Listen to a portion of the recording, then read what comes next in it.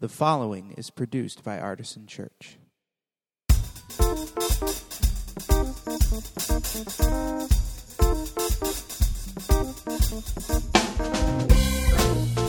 Welcome to the Artisan Church Podcast, a weekly broadcast of Artisan Church in Rochester, New York. To learn more about Artisan Church or to support the ministry, visit www.artisanchurch.com.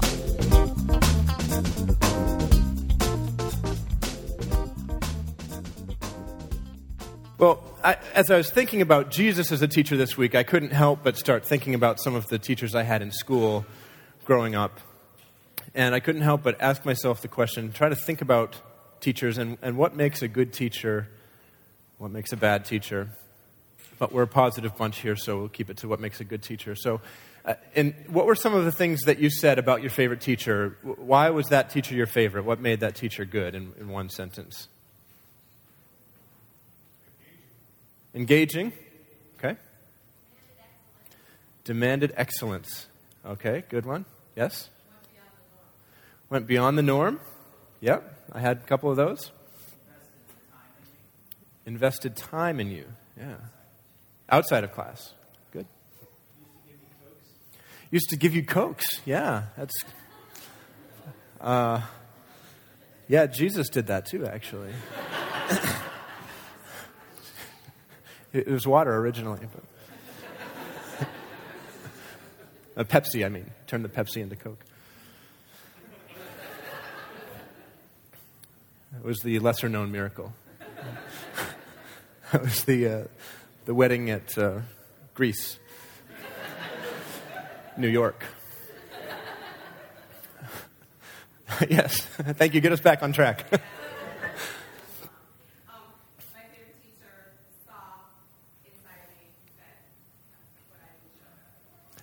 Your favorite teacher could see what you wouldn't show to other people in you. Yeah. What else makes a great teacher? A sense of humor? Yeah. Told you music was everywhere. So this was a math teacher or a... No, yeah. And it's interesting how certain teachers can help you see their subject area in places where you normally wouldn't see it. Some of the things that I came up with are similar to what you had said. Good teachers, I think, treat us all as capable of learning, even those of us who are not, quote-unquote, gifted, right? They make us believe of ourselves that we're capable of more than we would have thought otherwise. And the flip side of that coin is that a good teacher will make us work even if we think we are, quote-unquote, gifted, right? One of my favorite teachers was my sophomore year honors English teacher, Mr. Reese. He liked to give C's to honors English students in the first quarter because he used the bell curve and said a C is average, and you have done average work for honors English. My mom still hates that guy. My son does not get C's. Well, guess what? He did that time, but not the next quarter because I worked hard.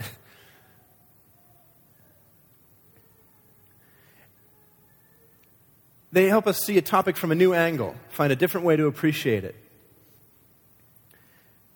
And in some cases, that can even alter the direction of your life.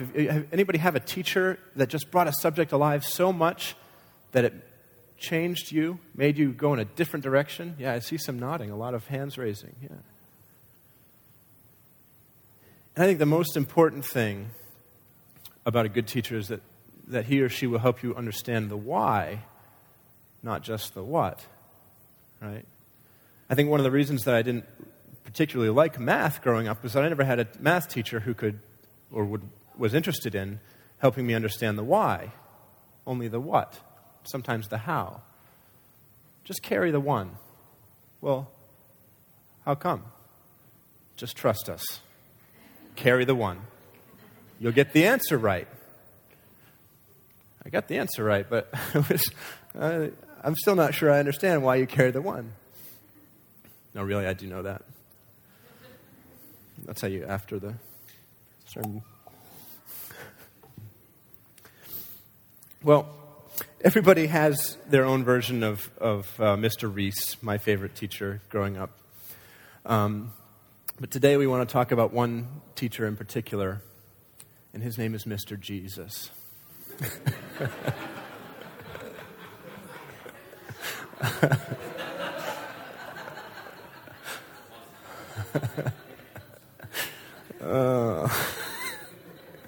I said that because now it can only go uphill from there. But no, we're going to be looking at Jesus for the next 3 weeks and different aspects of his ministry each week. And it will culminate with the final Sunday of the Christian calendar's year, which is Christ the King Sunday. Next week is Christ the Prophet. And this week is Christ the Teacher.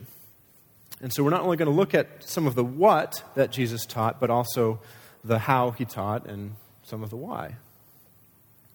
You know, and when we teach our Journey Together membership course, which a lot of you have taken, we have a 5 or 6 week class that we teach for anybody who's interested in becoming a member at Artisan. It's called Journey Together. And during that course, there's a whole little segment about Jesus as a teacher. And we talk about a number of different ways that Jesus taught. And one of the things that we say about the way Jesus taught is that it was embodied teaching, right? Meaning that Jesus literally put a human body, on the spiritual realm. And the lessons that he taught about God came from the fact that he was God in human form. It's also one of the things that it means when you read in the Gospel of John, in that first chapter where it's talking about the Word dwelling with God and being God. In verse 14 it says, the Word, capital W, became flesh and lived among us. And there's a whole subset of meaning there that comes with the Greek understanding of the word logos, which means word, and what that is kind of like the force for them in some ways. But for us today, the word, the lesson, became human and lived among us.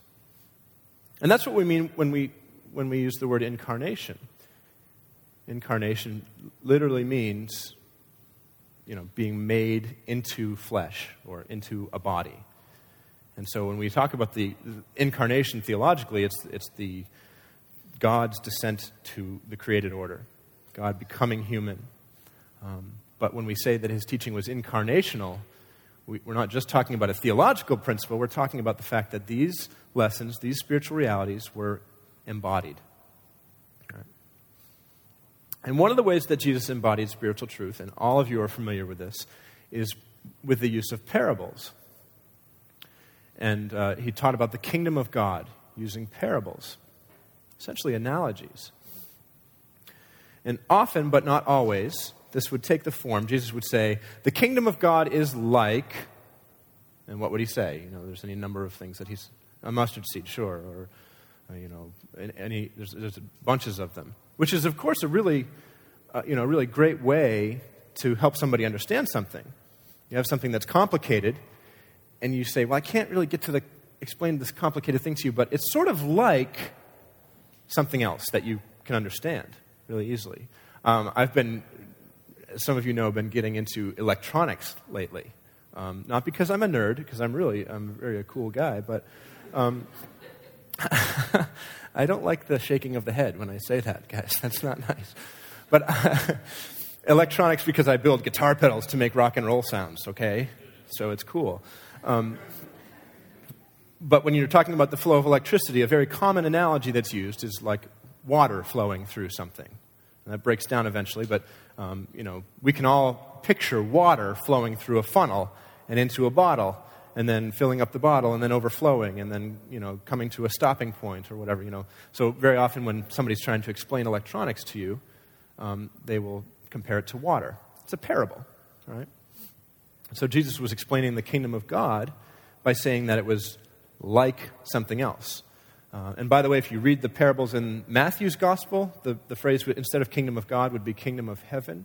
And it's the same thing. You see the same analogies made. In one gospel it says the kingdom of God is like, and then in Matthew's gospel it says the kingdom of heaven is like. And A couple reasons for that, but one of the biggest reasons is probably that Matthew was writing to a Jewish audience that would have been less comfortable with the use of the name God.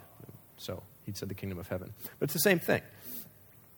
Now, sometimes in the case of these parables, the passing of the centuries has meant that the simpler thing that's supposed to make it easier to understand some big spiritual truth doesn't make any sense to us either.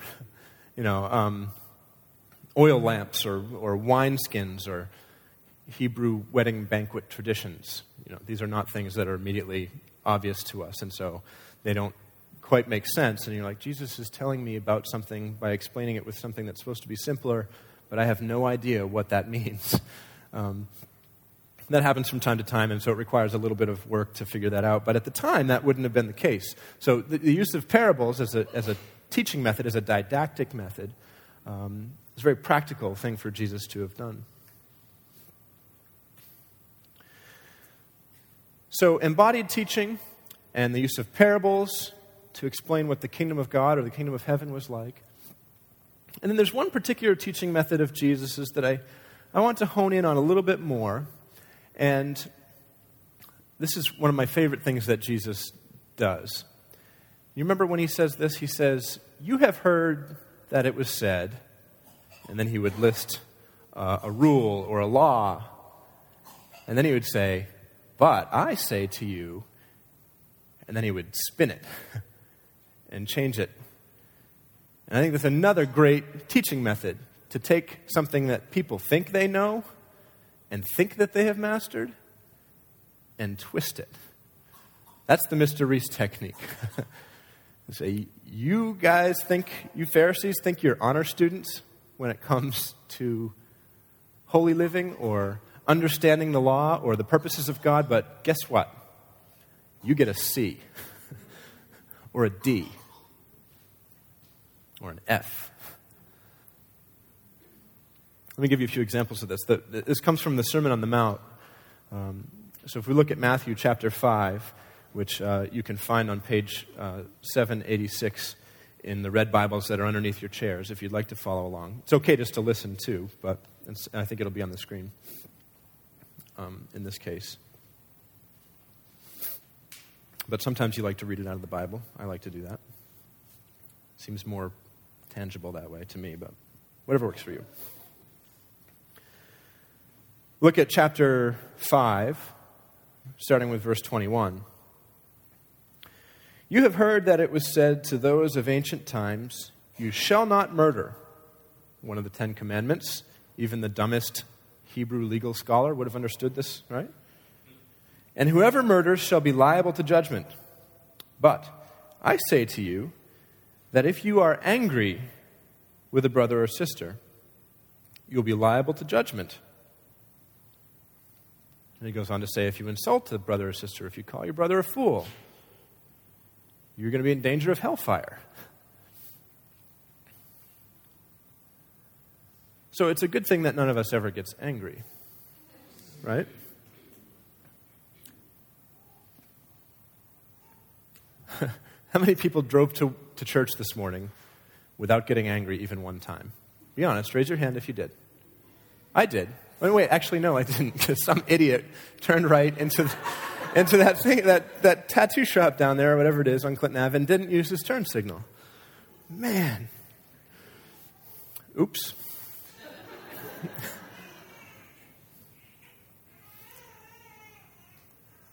Wow. Okay, let's go on. The next one should guaranteed to be better. Let's go to verse 27. "You have heard that it was said, 'You shall not commit adultery.'" Another one of the 10 Commandments. Even the dumbest legal scholar of the Jewish religious system would have understood that one. "But I say to you that everyone who looks at a woman with lust has already committed adultery with her in his heart." And then he gives some advice that we probably don't really want to even bother reading. He says, if your right eye causes you to sin, pluck it out. And so in this cultural context, it probably made more sense for Jesus to address this to men, but I'm going to address it to all of you. because women are capable of this sin as well. So, stopping short of adultery apparently is not enough. If you look at another person with lust, you've already committed adultery in your heart. How many people drove to church this morning and made it the whole way without... Oh. That guy didn't use his turn signal, but man...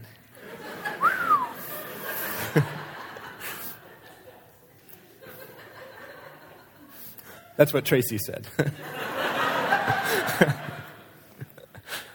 I'm like, I'm right here.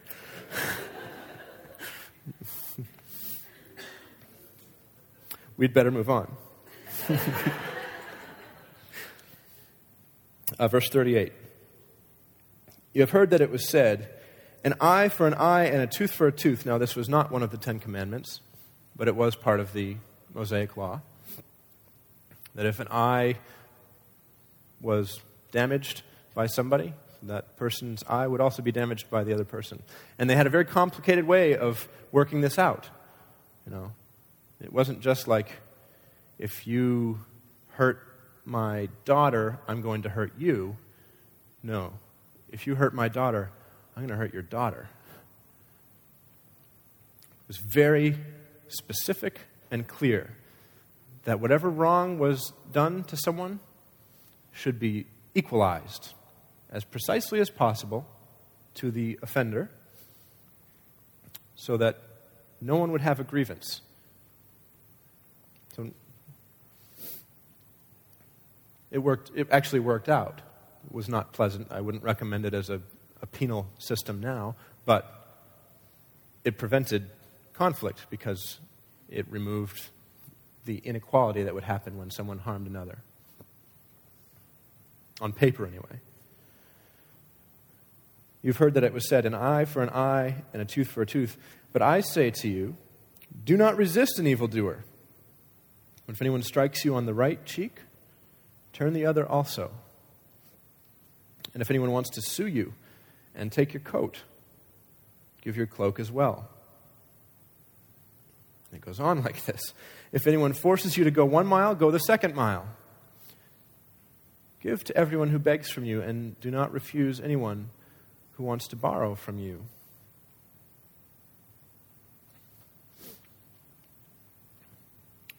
This is teaching that not only goes against the legal system that was in place for a reason. We may not agree with it, but it was in place for a reason, to keep things equal.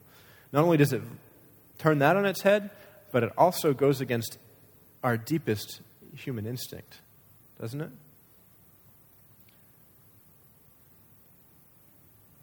You know, I've been in a couple bar fights in my day.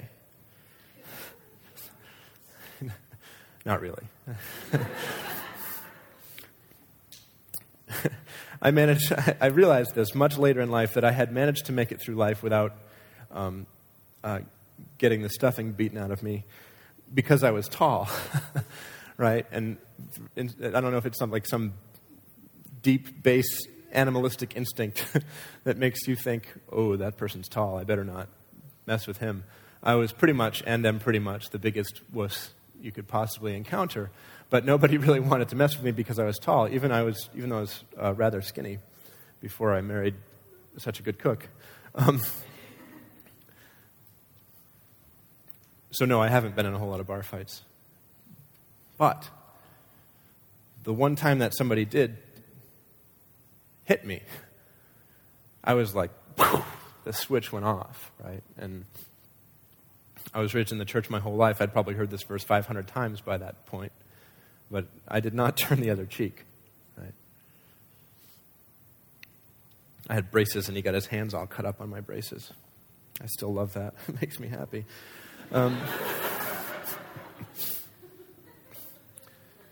But that response to a wrong being done to us is the complete opposite of what our first instinct is to do.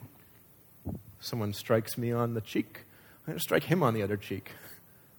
Right? That's not what Jesus says to do. And so one thing you may have noticed as we've looked at these, and this section of the Sermon on the Mount, I skipped like half of it. It just, you have heard it said, but I say to you, again and again and again, making everything less simple and more difficult. But one of the things you may have noticed is that Jesus is setting up two amazing, powerful realities. Simultaneously, Jesus is setting up a system of applied religion, in other words, living out our faith, that if everybody in the world were to follow it, would make the world a wonderful place to live in. Would it not? The problem is that as soon as somebody cheats on the rules, everything gets messed up. But he is setting up a system where if we just simply followed his teaching, every single one of us, we would live in peace and harmony with one another all of our days. That's the first thing he's doing. The second thing he's doing is he's setting the bar so impossibly high that there is no way we will ever reach it. As if the bar wasn't high enough with 613 specific laws in the Mosaic system, Jesus is saying, okay, you Pharisees are proud of yourselves because you're all honor students when it comes to following these laws. You've got them memorized backwards and forwards. You know exactly when and where people tend to break them, and you wait there for them and point it out. And you're very proud of the fact that you've never murdered anybody, or you've never committed adultery, or you've been so good at applying the eye for an eye rule. Guess what?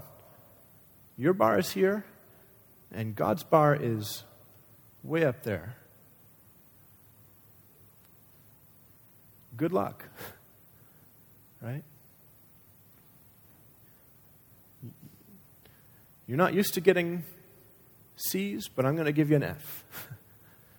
Because what person can say that he or she has followed these principles that Jesus has laid out? Ever.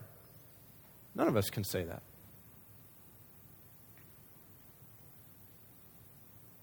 And sometimes I fear that we have merely changed the goal.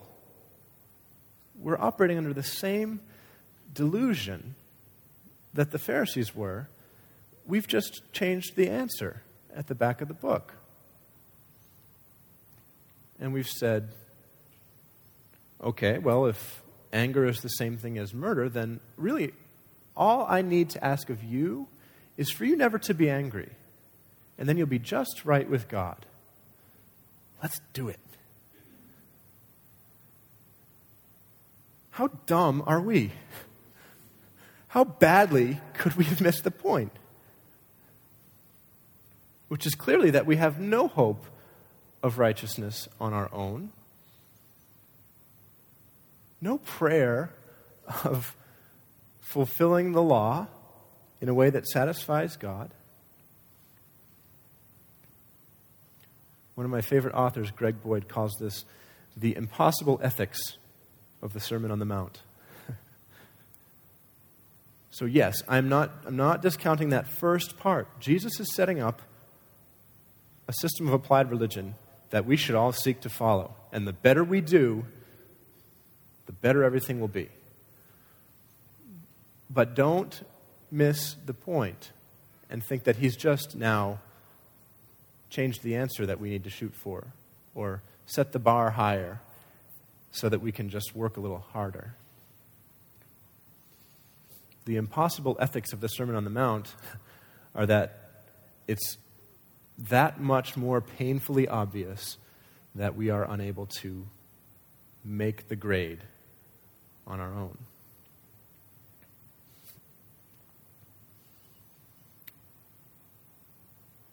And that's kind of like the whole point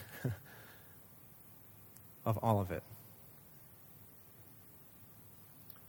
Jesus says, I take that on myself, and my righteousness is your righteousness if you have faith in me.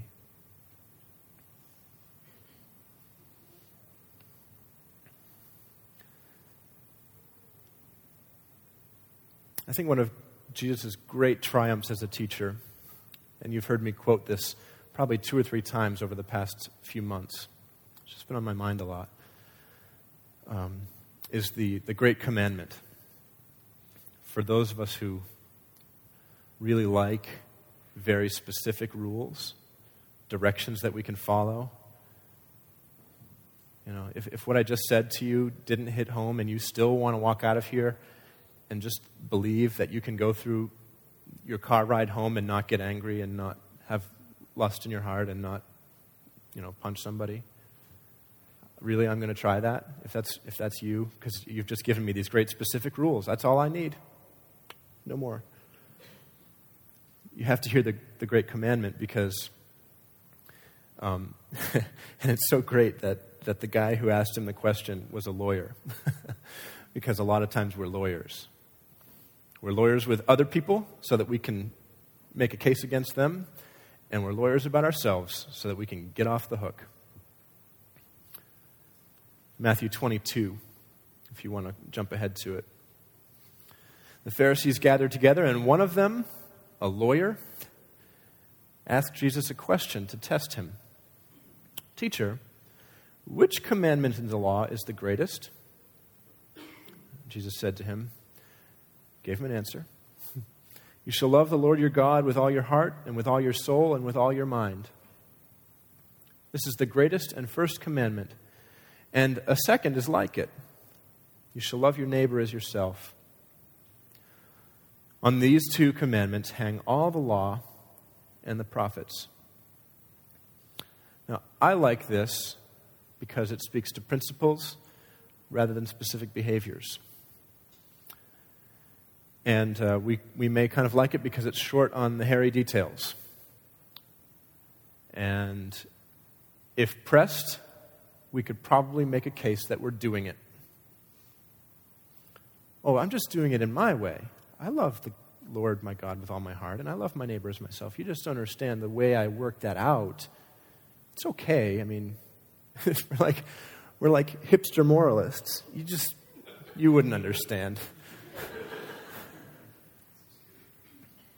But remember, these guidelines were given in response to a trap question. Right? Jesus is not a teacher that you can trap. We all had a teacher in high school or college that we could trap. Right? My chemistry teacher didn't realize that when these really fancy graphing calculators came out, this is now listen kids, this is pre-iPhone. I'm really old here. These fancy graphing calculators would come out, and we needed formulas to do the chemistry. He didn't realize that we could just, type all the formulas into the thing and just act like we're using our calculator and actually reading the stuff we were supposed to memorize. Right? I know. So we could trap Mr. We'll call him Mr. P, pretty easily. But Jesus is not a guy you can do that to. He's not going to show up 15 minutes late so that you can leave class. He's going to know every time you don't show your work. He's going to notice every inflated word count. He can see the margins and measure them without a ruler. He knows the difference between 12 point and 13 point and 12.8. He's always going to look up just at the second you're trying to catch your neighbor's test score answers. And if you try to trick Jesus into making everything simple and clean and just tell me what the most important rule is and I'll follow it, he's just going to turn that question on its head and say, well, the most important rule is the one that all the other ones are based on, so you can try, but that's not how it's going to work. But the most important lesson of all of that is that passing the test is not the point. You can't study hard enough You can't learn enough. You can't memorize enough.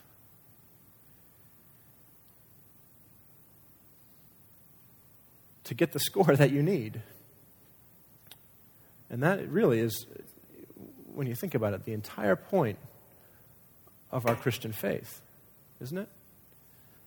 That no matter what we do, no matter how clever we think we are, no matter what angle we try to find, we will fall short of God's glory and requirement of us. And I don't know why we spend so much effort trying to redraw the lines in a way that we can actually do it right. How dumb are we?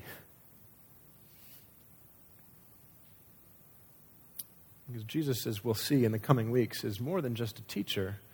He is the source of our salvation. And it's our faith in Him and trust in Him that makes the grade, if you'll pardon the expression. Let's pray.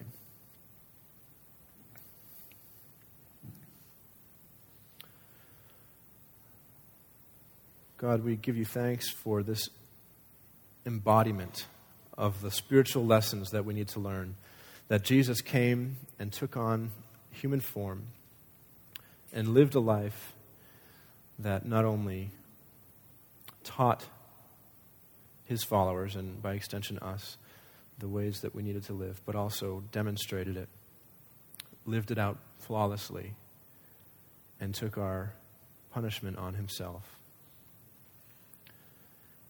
And so we pray that when we see the impossible ethics of the Sermon on the Mount, we would be inspired toward holiness, yes, but most importantly, we would be humbled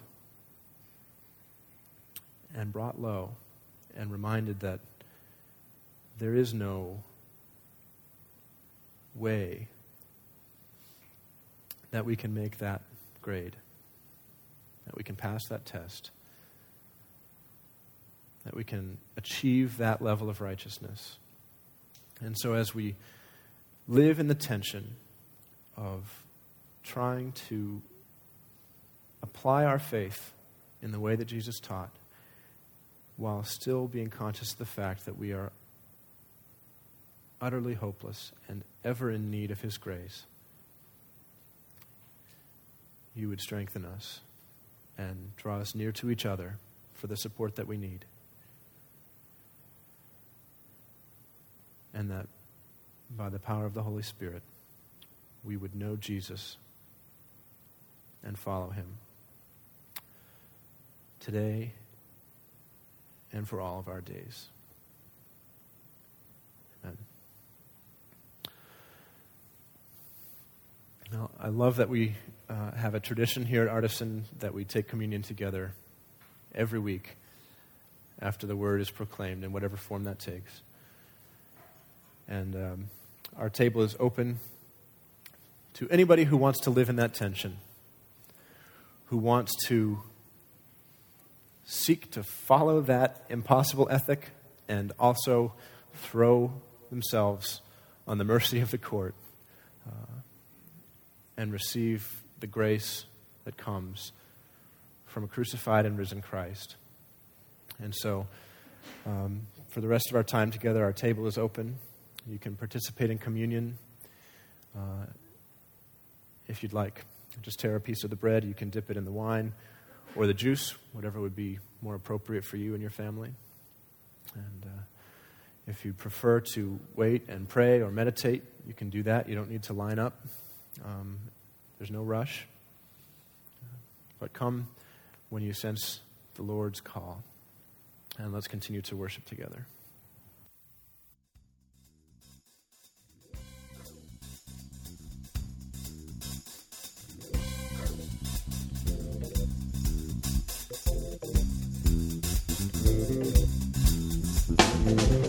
This has been the Artisan Church Podcast. To receive future podcasts, go to www.artisanchurch.com/podcast or subscribe on iTunes. Thank you for listening.